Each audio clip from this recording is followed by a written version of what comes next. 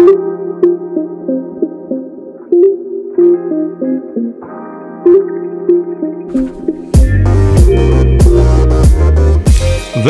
till Lyssna lika, en podd om samhäll, kultur, livsstil och hälsa med fokus på jämställdhet.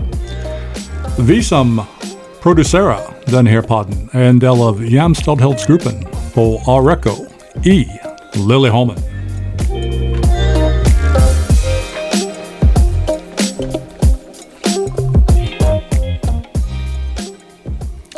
Hej allihopa, jag heter John och idag är jag med min arbetskamrat Rogi. Hej John. Hej Rogi. Idag vi ska prata på Selma Lagerlöf och saker that vi har hittat på hon som vi visste inte om, man kan säga hennes betydelse innan vi har haft henne som en projekt de här 2 senaste veckor. Så vi ska tala om de saker som vi har hittat och betydelset för oss, betydelset för Sverige och betydelset för historia, man kan säga. Vad är Selma Lagerlöf mest känd för? Det är en väldigt tuff fråga tycker jag. Självklart den största punkten man kan säga att hon var belönas med Nobelpris i 1909. Som den första kvinnan som fått det för litteratur. Hon är mest känd man kan säga som en författare, men under hennes liv det var så mycket hon man kan säga har tagit fram till hela svenska folket som hemlösa barn, kvinnors rätt att rösta och andra grejer. Det hon är faktiskt väldigt stor som en person i svensk historia. Först och främst för kvinnor. Ja, jag tänker kanske vi tar i början här hennes böcker. Vad tycker du var hennes mest kända bok, Rogi? Hon debuterade 1891 med romaner Gösta Berlings saga. Och hennes första framgångar 1901-1902. Okej. Ja, den där det blir Jerusalem 1901-1902. Ja. Ja, det var mycket uppmärksamhet på det. Man kan säga också att hon var inte bara en författare för den resa hon tog till Jerusalem. Hon var också som en journalist. Hon har skrivit hem och be tidning i hela Sverige under hela hennes resa. Så det var en stor grej också. That man kan säga vi hade en kvinna som var författare, som journalist, som advokat för barn, advokat för kvinnors rätt att rösta. Det var mycket på hennes liv. Men Gösta Berlings saga, det var hennes, man kan säga, första och största. Nej, jag tror faktiskt Jerusalem var större än det. Men de var samma, vad ska man säga, när hon belönas för Nobelpriset, Gösta Berlings saga och Jerusalem var 2 av dem som de tog fram igen varför hon fått priset.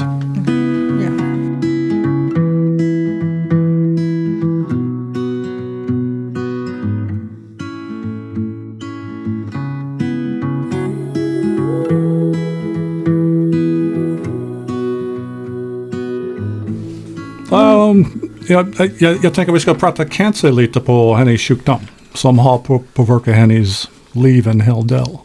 Ja, vilken sjukdom hade Selma Lagerlöf? Ja. Hon var född med en höftskada och för ett tag som ett barn hon kunde inte ens gå.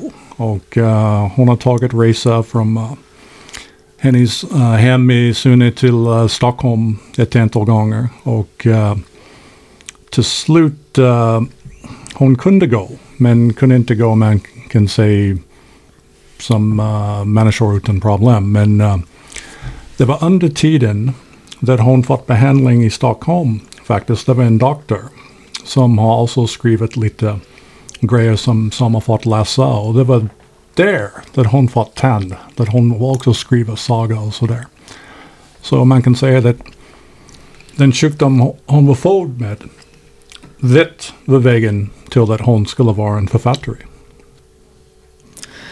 Redan när hon var lärde sig att läsa och skriva, och sen hon vill göra mer än så. Så vid 23 år åldern hon begav sig ut på att skaffa utbildningen.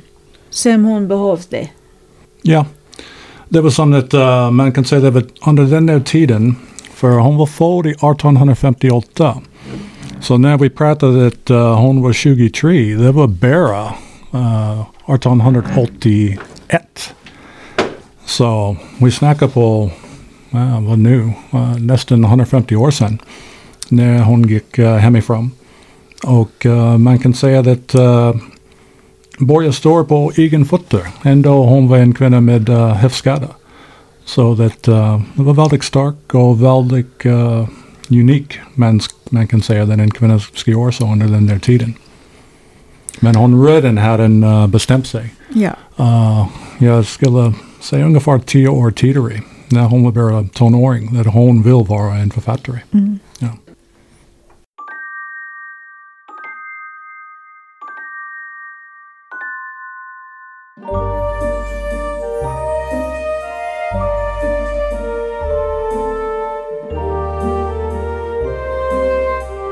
Ja, kan du berätta lite mer? Ja, absolut. Jag tänker att när vi tänker på Selma, det är hennes böcker och sådär, men många böcker har varit film, eller man kan säga att det har varit film där det har varit direkt taget från hennes böcker, ändå det kanske de inte håller samma lin, men en av de filmer där det är taget från någonting som har skrivit var faktiskt Greta Garbos genombrott i en filmindustri. Så du kan säga att när du tänker på 1900-talet och vem var de största starna eller de första stora starna i bio, självklart alla ska säga Greta Garbo. Ja. Och Gretas genombrott var direkt från en manus det Selma har skrivit. Och det var självklart en stor sak. Och sen man kan också, kanske vi kan prata lite på Mårbacka, hennes hem som barn, som berättar lite om hennes pappa, som man kan säga var en ganska stor man. Han hade en dröm att någon gång kungen ska besöka hans gard och sådär. Och det kommer inte bli så, men man kan säga att idag hennes gard är självklart en plats värdig att kung ska besöka. Och ändå att familjen förlorat, man kan säga, hus när Selma var väldigt ung. Selma redan bestämt innan hennes första bok har kommit ut att en dag jag kommer ha pengar att köpa tillbaka familjens hus. Och hon har gjort det. Och Mårbacka, en väldigt fint ställe för många år under Selmas liv.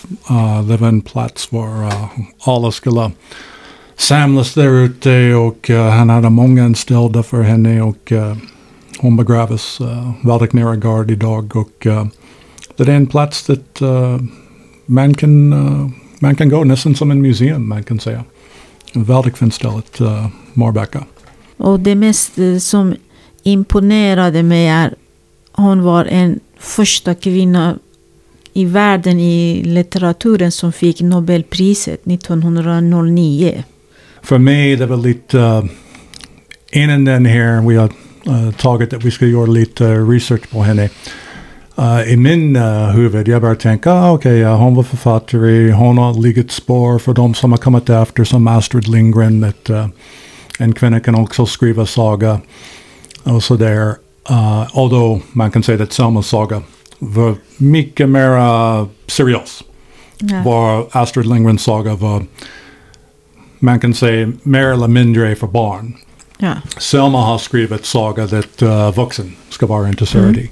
Ja. Så det var annorlunda. Vi ska peka det ut. Men för mig det var det hon var, man kan säga, en champion för barn som var hemlösa och för kvinnor att få rätt att rösta. Och att hon gjort den där resan till Jerusalem. Och man kan säga att självklart under den här resan hon var som en journalist också. Hon reste ganska mycket, eller? Ja. Ja, så det var som att, vi började med en smal flicka som under ett period av hennes liv, hon kunde inte ens gå. Sen fått behandling i Stockholm. Träffade en doktor som skriver lite sagor på sida som Selma fått läsa. Det var där i Stockholm där hon bestämt hon ska vara en författare också. Och det är den bästa sak i livet, att om man kan leva på att skriva sagor och sådär. Innan hennes första bok kom ut, familjen har redan förlorat hem i Mårbacka. Ja. Och hon bestämt och har sett, jag kommer vara så riktigt, jag kan köpa den tillbaka. Ja. Och det var många gånger i hennes liv var hon har sett, hon var en som kunde bestämma sig. Och kanske till andra det låter som fantasy, men hennes fantasy blir verkligheten. Och jag skulle säga det absolut, att hon är en som i dagens läget kunde ha varit Sveriges prime minister eller någonting som där. För hon var så intresserad i samhället och det samhället ska också vara bättre. Och hon hade faktiskt, man kan säga, hon har gjort Mårbacka till en liten samhället. Det ska vara någonting att andra ställen i Sverige kan titta på. Och Ja, hon gjorde Mårbacka till minnesgård, eller? Ja, precis. Ja. För ni som inte känner Selma, såklart kanske kolla upp en av hennes böcker som Jerusalem och läsas för.